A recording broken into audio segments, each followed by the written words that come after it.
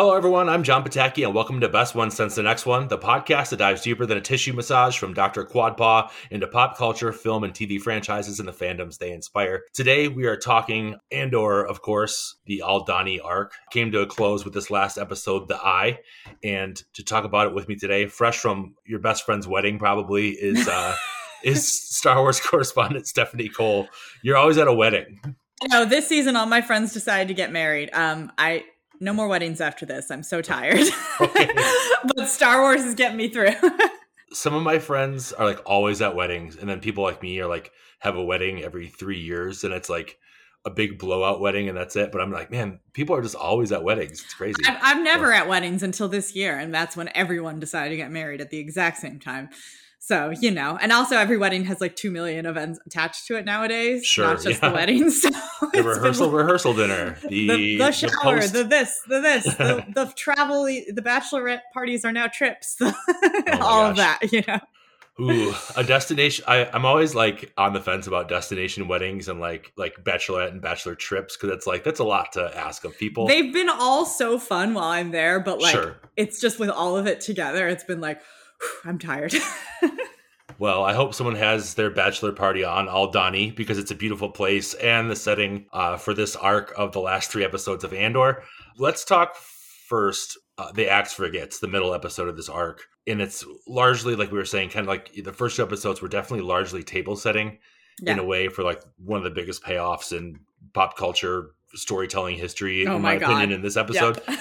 So we're kind of going to try to go ahead and like fold that in as we're going. I think that's the true genius of the show. I want you to kind of speak on how do you feel so far about this specific arc of Andor, and then Andor, are you still completely locked in? Oh, hell yeah. This is not just some of the best Star Wars I've ever seen. This is just some of the best TV storytelling I've ever seen. It's just up there with what I would consider some of the best television I've ever watched. I was saying, like, I want to recommend the show to everyone. I want to say, love Star Wars, watch Andor. Hate Star Wars, watch Andor. It'll change your mind. Yeah, make you love Star Wars. Indifferent about Star Wars, you should still watch Andor. Watched one Star Wars, don't know anything about Star Wars, you should watch Andor. Like, it doesn't matter. Just watch the show. It's so freaking good. Yeah, the barrier to entry is the sci-fi wackiness of Star Wars for some people, I think. And I've been telling people at work, like, you will love it. If you like Game of Thrones, you'll love it. Exactly. If people can get into Game of Thrones because the storytelling works for you, I mean, in the earlier seasons, in my opinion, but you could like get over the dragons and things like that. Literally the same with this. Like, it's the same. So it's so good. It's just like pretend you're watching like a historical fiction thing and just like totally Guns of Navarone, or like it feels like World War II footage. And that's what Star Wars is all about, which is why I think that this is not just good storytelling. It somehow feels so much more like Star Wars than anything that's been recently before that. And it's one of those things where I continuously am like, this is what I want. This is what I want more of. It's awesome. And yeah, on the Aldhani arc in general, yes, the first 2 episodes were like very, very slow-paced, character-heavy, table setting, subtle moments. You have to read into things. The way that it all pays off was just something that you could not replicate with something that's just bam, bam, action all the time. Mm-hmm. You couldn't replicate how invested you were in these characters you just met, and how invested you were in this plan, this story, this heist, essentially, that you are watching. You couldn't be that invested if you didn't have those slow build story episodes before, those 2 before. And I think that, like, I guess I've heard of, I haven't seen any personally, but I've heard of some people saying, oh, it's too slow, it's kind of boring compared. It's like, it's paced, it's well-paced storytelling. It's like, that's what it feels like to watch something that's really carefully paced to pay off. And like previous, like long form storytelling, that's the benefit of it. Like the ability to do that is what makes long form storytelling work. And this feels like watching like one of my favorite, if I were to think of a favorite Star Wars novel, it has a similar feeling where it's like slow pace for payoff. It's really spectacular. And in some ways, I think that that's also very in keeping with the spirit of the original Star Wars. Now, they didn't take this long. The first Star Wars movie is very bang, bang, bang action. But George Lucas always emphasized how important it was to make people understand the specific mechanics of a plan of an action sequence before you go into the action sequence so that you can follow it. That's why he talks about how that's why he had the little map of the Death Star, the little like presentation room where Dodonna is explaining the everything that they have to do during the Death Star run, so that when you are in the Death Star run, you aren't asking questions about what's happening and who's doing what. You are in it. You understand it. And I think that the best Star Wars has done that too. Rogue One is another example of a movie that really did a good job of setting up exactly what needed to be accomplished to achieve the end goal of stealing the plans and broadcasting them, so that when you're watching the whole Scarif action scene, you can be invested, you can understand the dramatic moments, you can understand when things are going awry, how they need to adapt.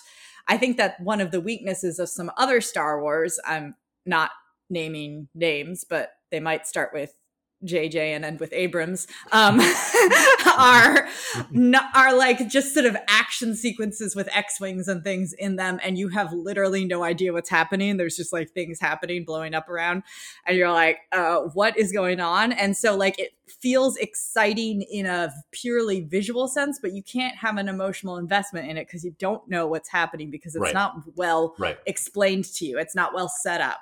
So even though this is a much longer version of like the Dodonna presentation and the original A New Hope, it's 100% in that spirit, so that it works in a way that is extremely Star Wars. First of all, my boys have a Dodonna Lego minifigure that they said looked like me the other day, and I was like, absolutely not.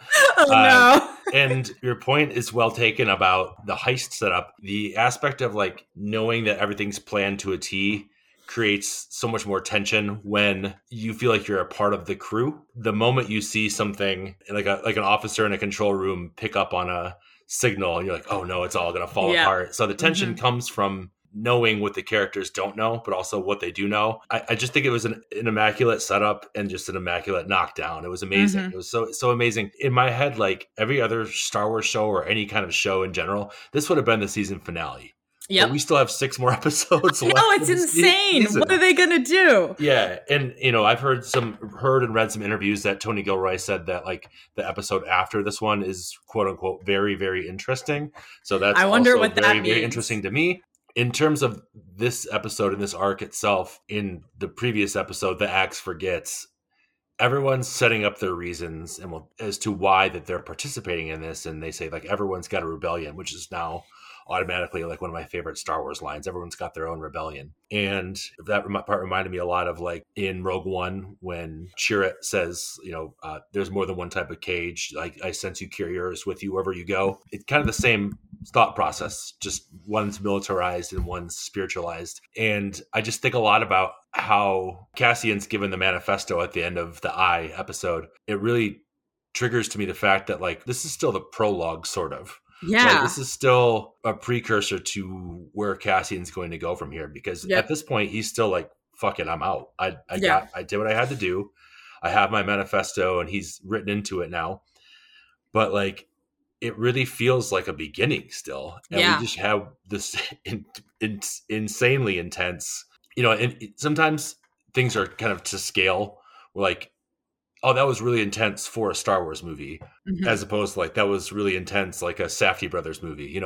This felt like Safdie Brothers. This felt like so intense. Anything could happen except for Cassian dying. You just didn't know how it was going to happen.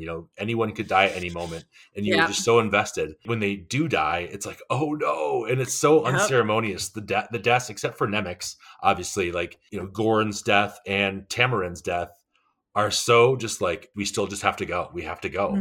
And all the planning and all the camaraderie and all the time spent together is over for him in 1 second, and you feel that. Whereas when like Wade dies and Obi-Wan Kenobi, and you're like, okay, Everyone's super R.I.P. sad. Wade, but like, you brought up J.J. Abrams, and that's a great point. I think a lot about, with like emotional damage from Rise of Skywalker, how the Exegol fight at the end, like I feel nothing during it at all. Yeah. And it's because you have no idea what's happening.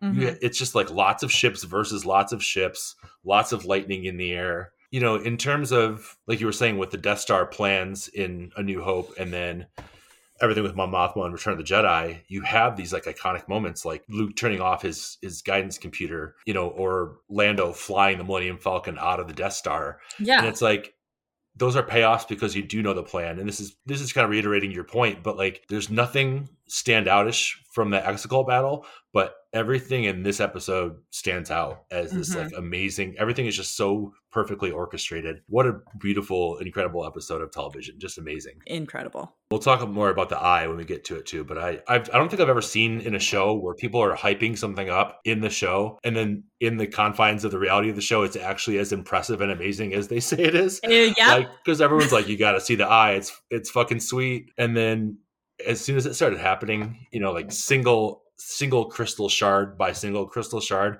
to build tension, by the way, incredible. As soon as it explodes and it's like the climax of the heist, corresponding with this insane, I mean, like, and it's special effects, but like this show has played, it's so well done, and the show has been so honestly like reserved in its use of special effects in a lot of ways. Like it's been very like tangible.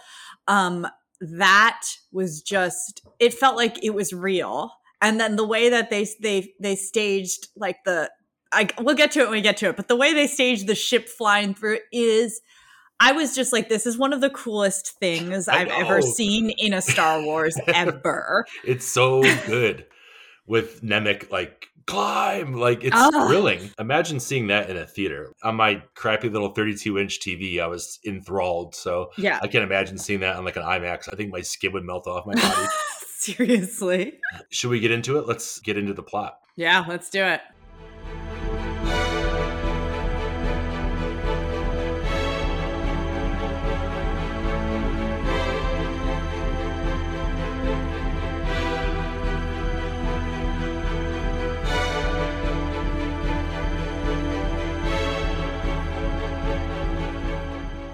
Directed again by Susanna White, who did an immaculate job on these past 3 episodes, just directed the hell out of them. Written by Dan Gilroy, starring, here we go again, Diego Luna as Cassian, Stellan Skarsgård as Luthen Rael, Genevieve O'Reilly as Mon Mothma, Faye Marseille as Vel Sartha, who I'm just like completely in love with. Yeah, Alex awesome. Lothar as Nemec, Gershwin Eustache Jr. as Tamarin.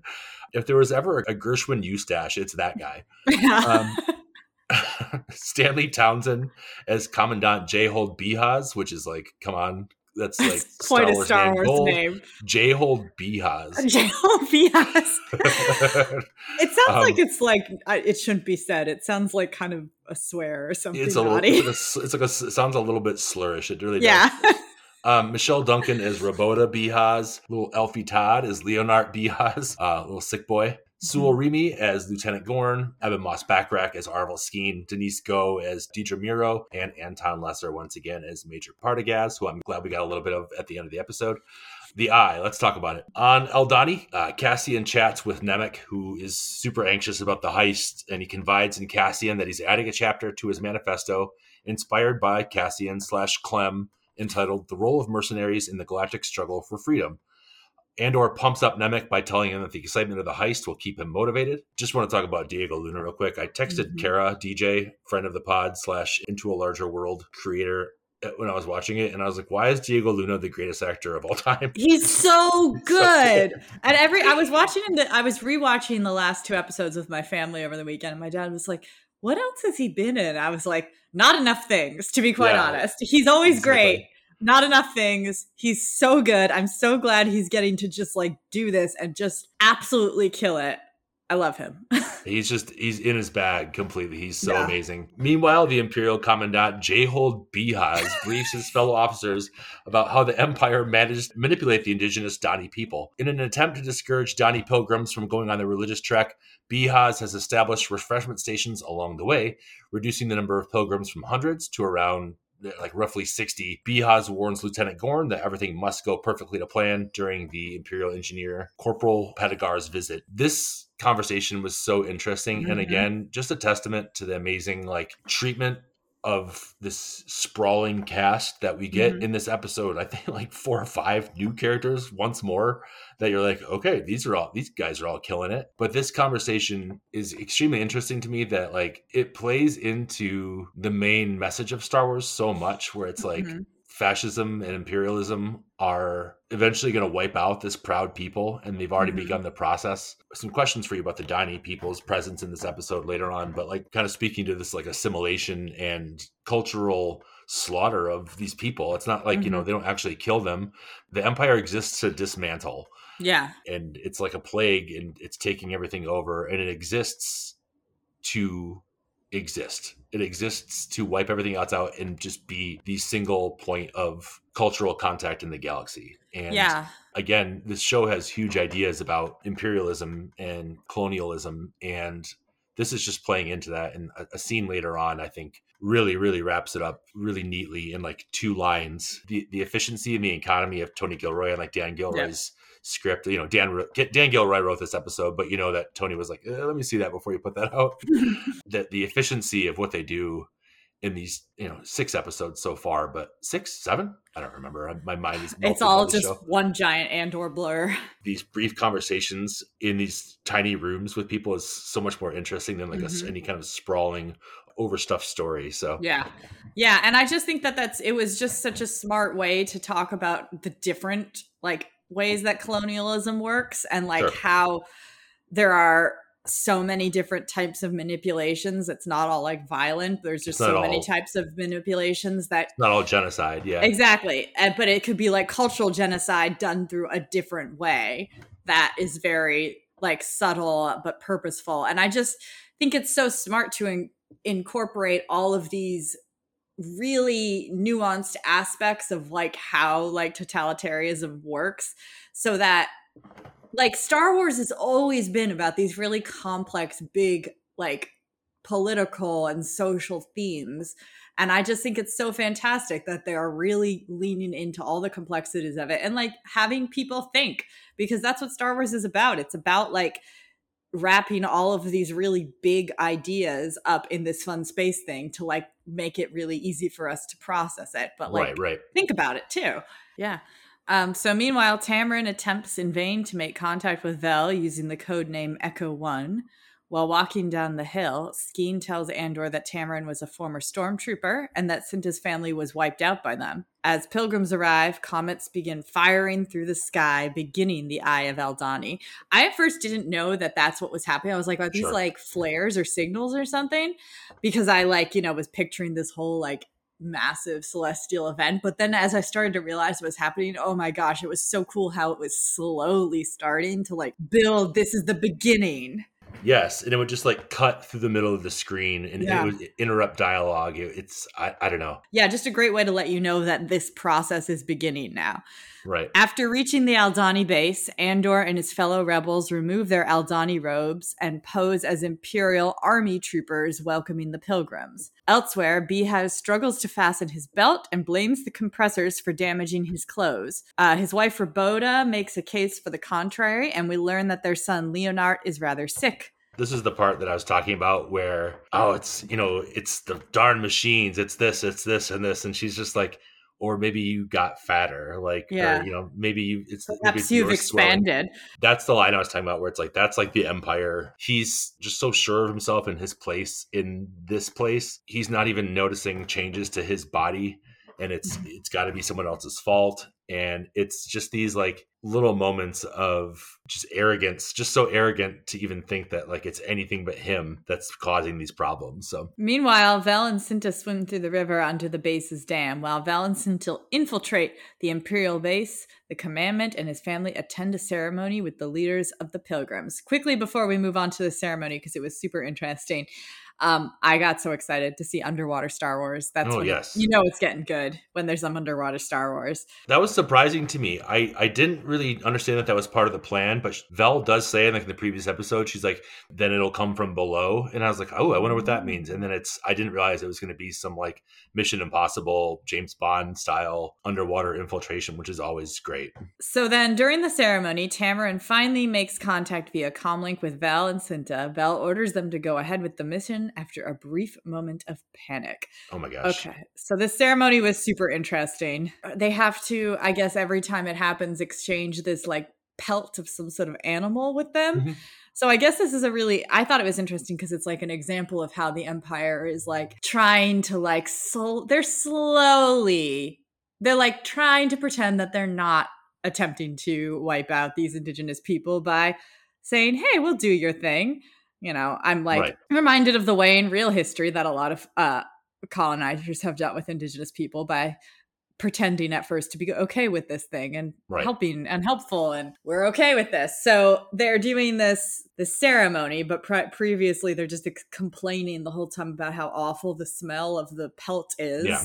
You know, and then the translations are all off. Like they're the guy who's from the classic Donnie people is like basically like fuck you all, and the guy who's translating Gorn, right? I think so. I only actually watched it through once, so I don't remember. Okay, so he's all like trying to make it sound nicer than it is. Yeah, I love that trope so much. I love when someone like tells someone off in a foreign language, and then someone's like, they say that they're pleased to meet you, sir. Yeah, exactly.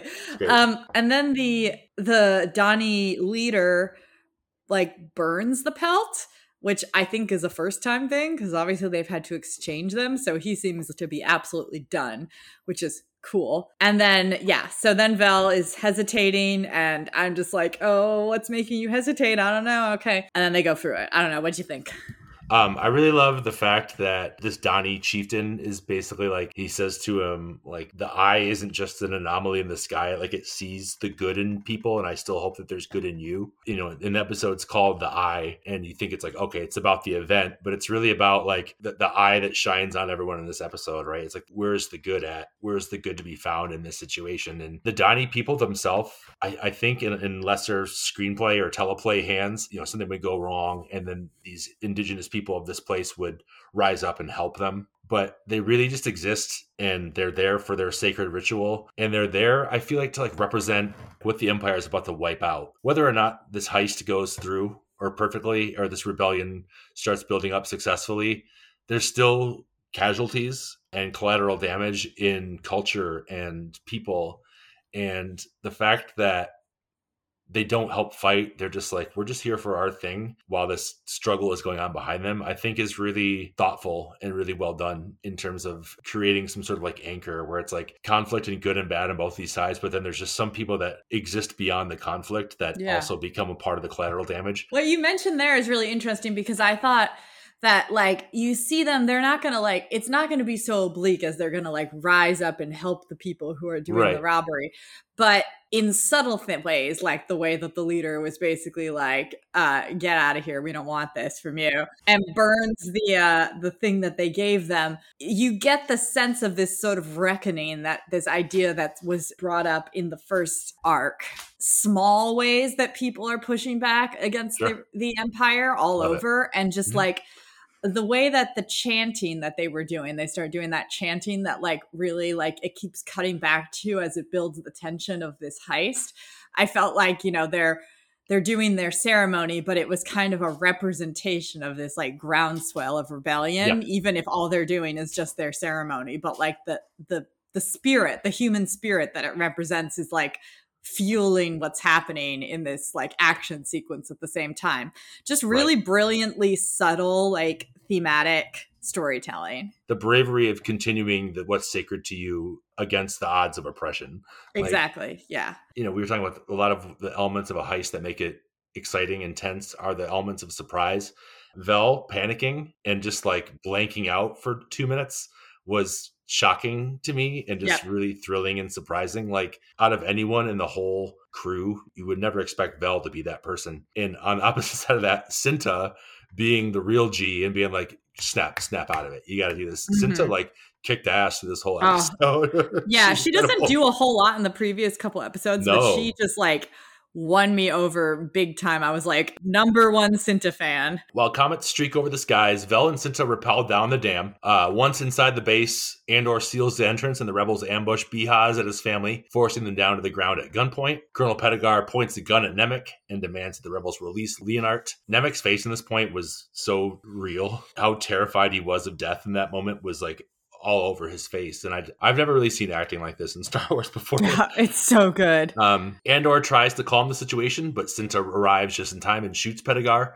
Outside, Gorn tells a soldier that he and his men can rest for the night. The pilgrims light a fire with the gifted Imperial goat hide and begin the celebration. Vel demands that Commandant Bihaz unlock the vault, but he claims he doesn't know how. And Vel calls him on his shit and tells Bihaz to cooperate or they'll kill his family and promises to spare them if they cooperate. In a command tower, an Imperial officer, Kimsey, notices that the communications are down. Another officer believes that the Eye of Aldani is the cause of the interference. Tamarin and the rebels proceed deeper into the base with the captive Bihaz, and Skeen orders several Imperial soldiers to assist with loading the payroll while the rest blow the doors of the vault with explosives. The rebels force the Imperials to load the payroll into a parked freighter. When this shit starts like popping off, I'm like, man, I just love a heist so much. Oh, and it's so well done. It's so tense. The feeling of like, no, when like the guy is like starts, that one Imperial engineer guy starts going off the book and is like, I'm gonna like, you gotta let this guy go, and is pointing guns and you're like, No, it's just so stressful. It's so good. The guy noticing the communications block. Oh, I mean, just the whole thing. Just like edge of the seat, heart pounding. You understand everything that's happening, everything that's going off. You didn't have to like be fully aware of the plan to immediately follow the plan. And you're just like, oh man. With your knowledge of like the arc of a heist, you're like, oh, everything's going really well. So that's not good. Yeah, that's what I felt. I was like, oh, so far, other than like a tiny temporary hiccup, everything appears to be going according to plan, which I was still at the edge of my seat. Like even everything going according to plan, I was like, this is so exciting. Because every time something went according to plan, I was like, yes. And then like, and then I was like, all right, next thing. And it just all felt so precarious. My hair was like all messed up after I watched this episode because I was just literally on the edge of the couch, like rubbing my hands through my hair the whole time. So it was all like gelled back, sticking straight up when I was done. The more into the heist they get, the more like adrenaline out they all get. Everyone's just like, Skeen is just going off. At one point, he's like, let's go. Mm-hmm. Like everyone's just so adrenaline out, and it's so good. It's so good. Back in the command center, Cinta dons an Imperial officer's uniform and switches off the transmitter and the lights. Suspicious about the base's lights, and after hearing fragments of a suspicious transmission, Kimsey leads several Imperial Army soldiers down a flight of stairs into the vault. Now, I had a question about this one part. The bit that came through, the transmission that came through, how did that get through? How did they set up that happened? Was that just a glitch? I think it was just like a unexpected glitch or like some sort of like it tuned in at the wrong time. I think it was just like a unexpectedly like signals crossed and broke through or something. Yeah, I'll have to rewatch to see if there was anything specific that was like, that's why that happened, because I wouldn't put it past the show to make it like a very clear setup that I missed because everything was so exciting. But also like that was just so like, oh no, like just that a tiny little thing. It's always the littlest thing. Yeah. Bihaz realizes that Lieutenant Gorn is working with the rebels and denounces him as a traitor, saying that he will hang. Gorn replies that he deserves far worse for serving Bihaz for 7 years. I'm sorry, but Bihaz just sounds like I'm like saying a bad. I'm like, you're gonna get canceled after this podcast. Fucking Bihaz over here. Yeah, Stephanie's canceled. I said B has too many times. Having been tipped off to the vault incursion, Kenzie Air Base launches several TIE fighters, starting the ticking clock. Corporal Kinsey and his men discover Gorn and his associates loading payroll cylinders onto their freighter. I love the way they made like the Imperial credits look like gold bars for this. It was so well done with like the little storage thing. Looked like Fort Knox and Goldfinger. Like how is there? Yeah, it does. This whole thing reminded me of that and then GoldenEye. Yep. Yeah. Mm-hmm. Gorn claims that he and his men are working on a classified mission. The officer asks Behaz for clarification, but the commandant collapses after an apparent heart attack. This was awesome because it was so well telegraphed with the fact that I think he really did have a heart attack. Yeah. And it's telegraphed by like him noticing that his belt's not fitting at the beginning of the episode. But also afterward, my sister pointed out that if you notice, he's like very winded and you can see him starting to like clutch his arm earlier on in the time when he's like loading the stuff. So like they telegraphed it. So like, oh no. Yeah. I don't even think it's like even like a direct result of like the fact that he's out of shape or over like quote unquote overweight. I think it happens more as like this guy didn't do any. This guy's not like a badass. This guy is not like an Imperial war hero. He's literally like panicking and overworking because he's in this like backwater Imperial base. He's low level and he's seeing barely any action. The action he's seeing is basically his base getting screwed over by these rebels. The fact that he got the wool pulled over his eyes like this, the fact that this attack was happening on his watch, I think is the reason he has a heart attack. You know, also the pushing and pulling of like all this weight and all this hard work and all this stress, but it's like, it's really like the collapse of his ego. He's just like, oh my God, I can't believe it. And it was very realistic and unexpected, surprising, yes, and surprising, but it was so oh no, like that really. At first I was like, did he get shot? What's happening? And then I was like, oh no, it's because we've literally never seen someone have a heart attack in Star Wars before. Yeah, but it's a thing, you know. All right. You can't fix that with Baxter, unfortunately. All right, a gun battle breaks out and Gorn is killed. Andor enters the cockpit but is attacked by an Imperial soldier who is shot by Nemik. Tamarin attempts to reach Vel but is killed by a blaster bolt. Once Kez and Skeen have boarded the freighter, Andor flies it through a launch tunnel into the comet-covered night sky. Rockin'. This whole part is rockin'. Like the fight, I love a close quarters strangle fight. Like when someone's like strangling someone and they kick off something and then turn the tide on the fight. I love that. This whole part is thrilling. RIP Tamarin. RIP Gorn at this part too, I think is when he loses it. Okay, this is like exactly what I wanted to happen when they were explaining the plan in the previous episodes, and it's like just as exciting as I wanted it to be. This is one of those episodes where it was set up and the hype for it was so well done from the previous 2 episodes and just how good the initial 3 episodes were, that I literally, have you ever been so excited for something that you've had a dream about it? Like, yes, that you're at it. Like, I always have these before a new Star Wars movie comes out. Like before Last Jedi came out, I like had very vivid dreams every night about like some insane dream logic version of what the movie was going to be. Yeah. And then you always wake up and you're like, oh, thank God. I'm glad it wasn't that. That was really weird. My dream about what the heist was going to be like was like a complete subversion and there was no heist and everyone just like walked away and had separate like picnic dinner together. Fast and the Furious grill like cookout in the backyard of their camp out and like everyone was there and I was like, they just called it off and had dinner together. So I was like, I'm really glad that didn't happen. It was actually just the awesome action of this episode. So I haven't been so hyped up for something. This episode just paid off in spades that like, I don't know, so. When things started going wrong and then that guy's in there just like choking Andor, I just was like, this is so, I was just at the edge. Like I was just swearing at my TV, like yelling, like I was so stressed. It was so brutal and heart pounding. I just like, this is how you do it. I don't even know what else to say. It was so good. And at this point too, the eye is going full blast and looks incredible. And it looks it looks like it took like 5 years to make this scene because it's like Yeah. textured. It's got this like kaleidoscopic element to it. It looks beautiful. Mhm. But then especially, I don't know what the effect is called, but in like, how like Roger Deakins does that thing where like he has like a fire blazing in the background and it's just someone standing in the foreground and it's their silhouette. He does it in like every movie that he shoots. Mhm.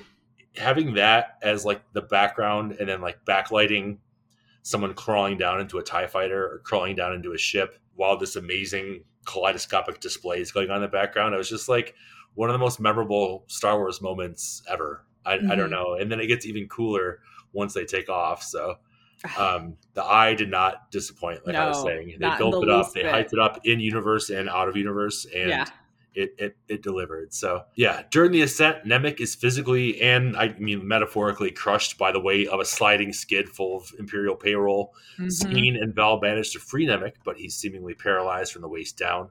Kez sedates Nemik with a med spike while Andor asks for hyperspace coordinates as they fly through the comet-covered night sky, pursued by 3 TIE fighters. Nemik guides Andor as he flies the freighter, while the TIEs attempt to keep up with the fleeing ship before being destroyed by crystal meteors. Like you were saying, this part, flying through the center tunnel of crystallized shards, and using those to like take out TIE fighters, but not taking themselves out is thrilling television. Yeah.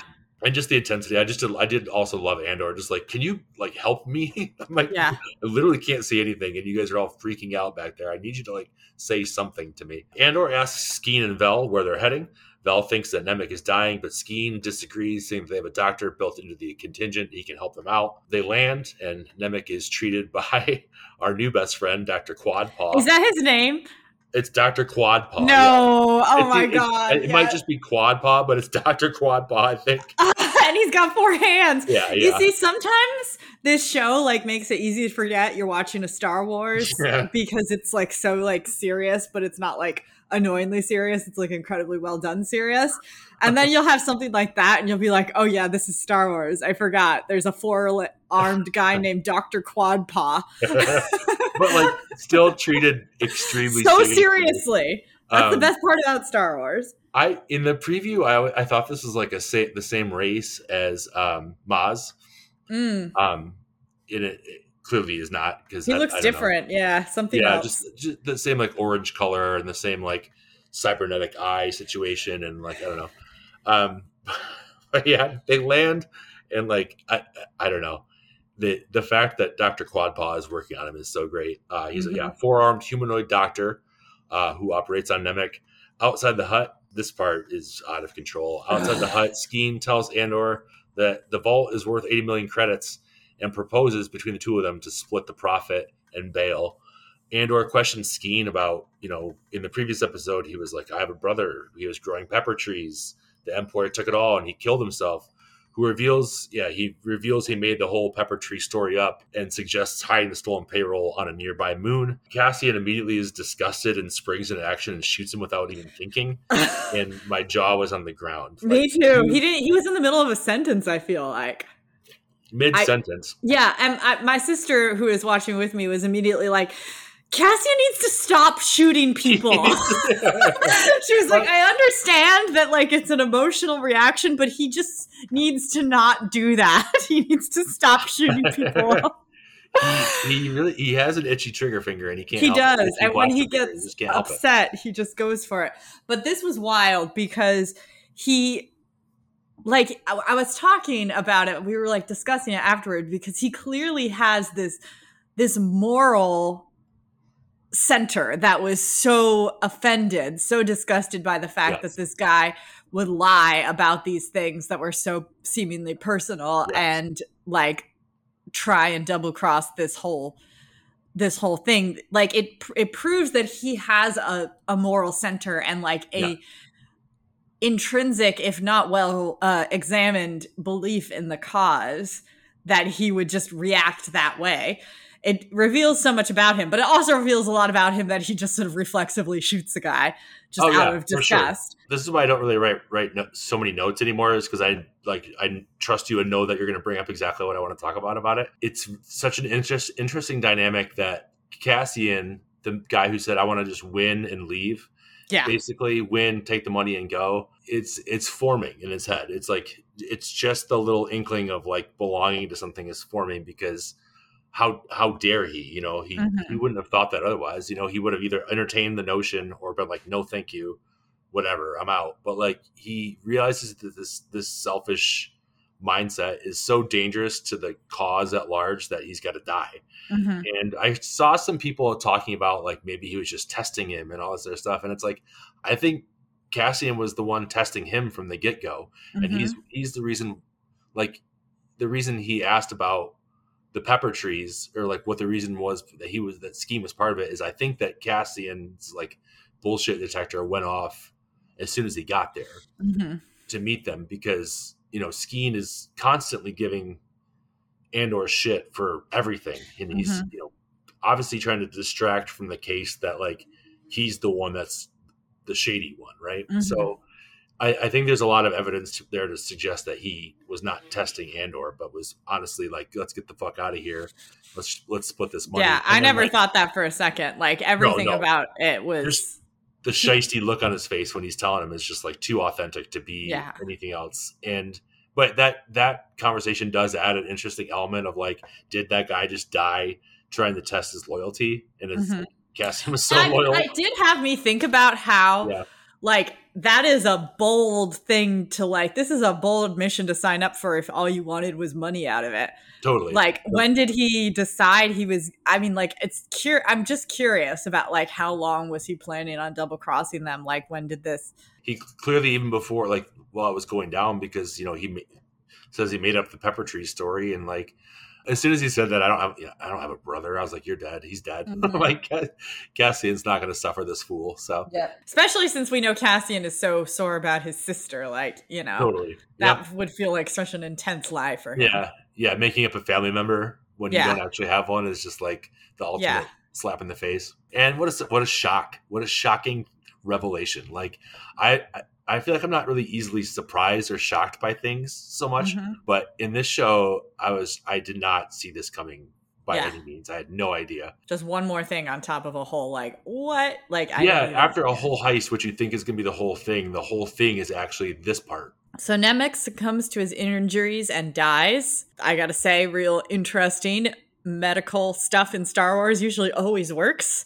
So yeah. I found it refreshing and interesting, despite how sad it was, for it not to, because it just goes to show. I mean, other than Padme, we've kind of been shown that the medical science of Star Wars is pretty foolproof if you get to it in time. Yeah. So if you get a blaster to the stomach, you just get a cyborg belly. So but this shows it's not always the case. Andor enters the hut wielding a blaster and offers to pay the doctor's ship for 30,000 credits. Offers to buy the doctor's ship for 30,000 credits. Andor reveals that Skeen is dead and that he wanted to take the money and leave them behind. Vel doesn't believe him and describes Andor as a disgusting bastard. I mean, I don't blame her. That sounds, it's like, but still. Andor demands his share of the money, but offers to leave the freighter and the stolen payroll. Before he leaves, Vel insists Cassian take Nemec's manifesto, and he swaps his Kyber crystal for it and heads out the door. At the ISB central office on Coruscant, Major Partagaz summons all Imperial Security Bureau personnel, including Lieutenant Dedra Meero, for an emergency meeting demanding that every star sector and planetary emergency retaliation plan in the building be ready for presentation by midnight. At the nearly deserted Imperial Senate, Senator Mon Mothma urges a fact-finding committee into the blockade of Gorman, but is ignored and abandoned by the other senators who have just received news of the heist. At his antiquity shop, Luthen Rael hears news of a massive rebel attack on Aldhani from a customer. He retreats to his back room and joyfully laughs at the rebel victory he helped orchestrate. This ending. All right. A lot. As the whole thing came together, as the ISB people come together, you're starting to see how all these threads are going to come together. Now there's like this evidence of something central happening. Yeah. And Dedra's like, I knew it. So like, what's going to happen there? She's like, she now knows she was on the right track. So what's she going to do next? I can't wait to see what happens there. This scene in the Senate with Mon Mothma was so incredible, not just because we got to see our beloved Senate with the floaty little pods that we love so much. I cheered when I saw it. Vote now. Vote now. So good. We love it. We love to see it.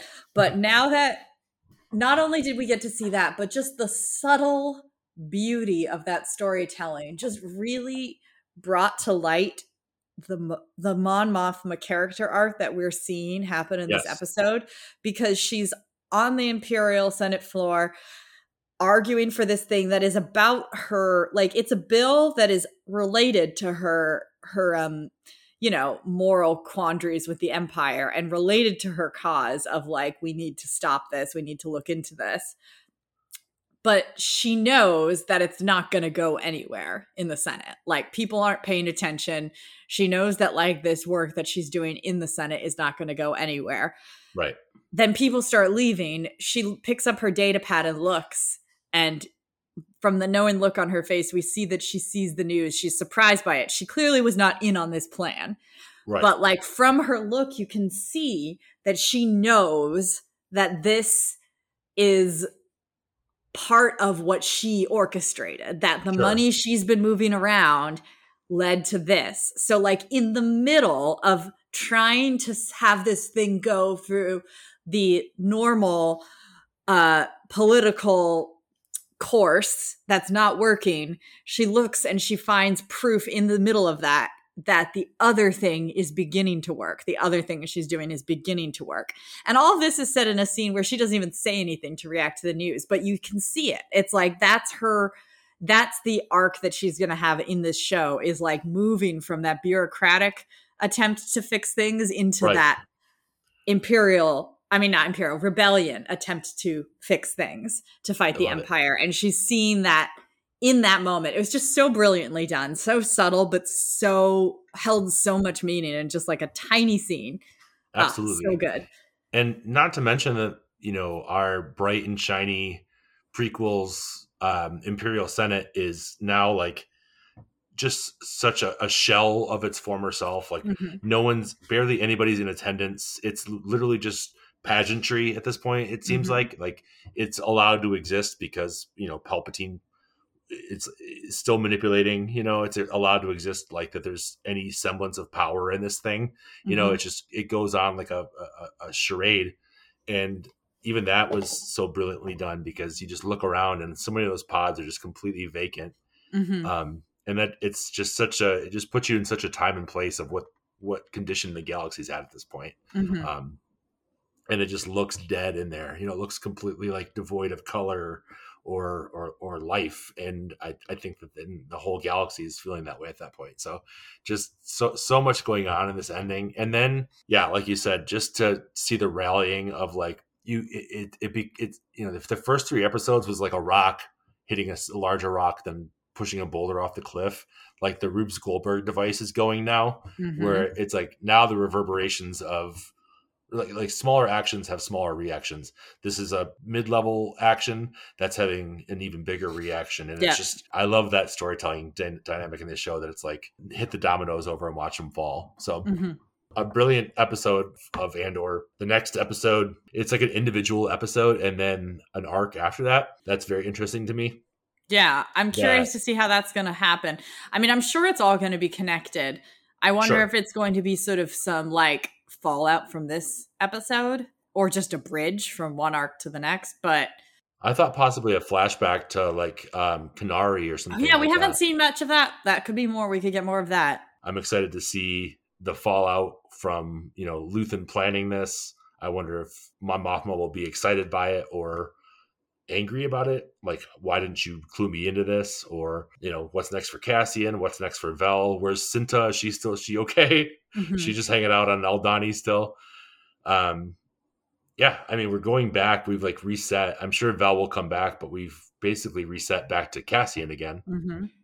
And so, it'll be interesting to see what happens next. Yeah.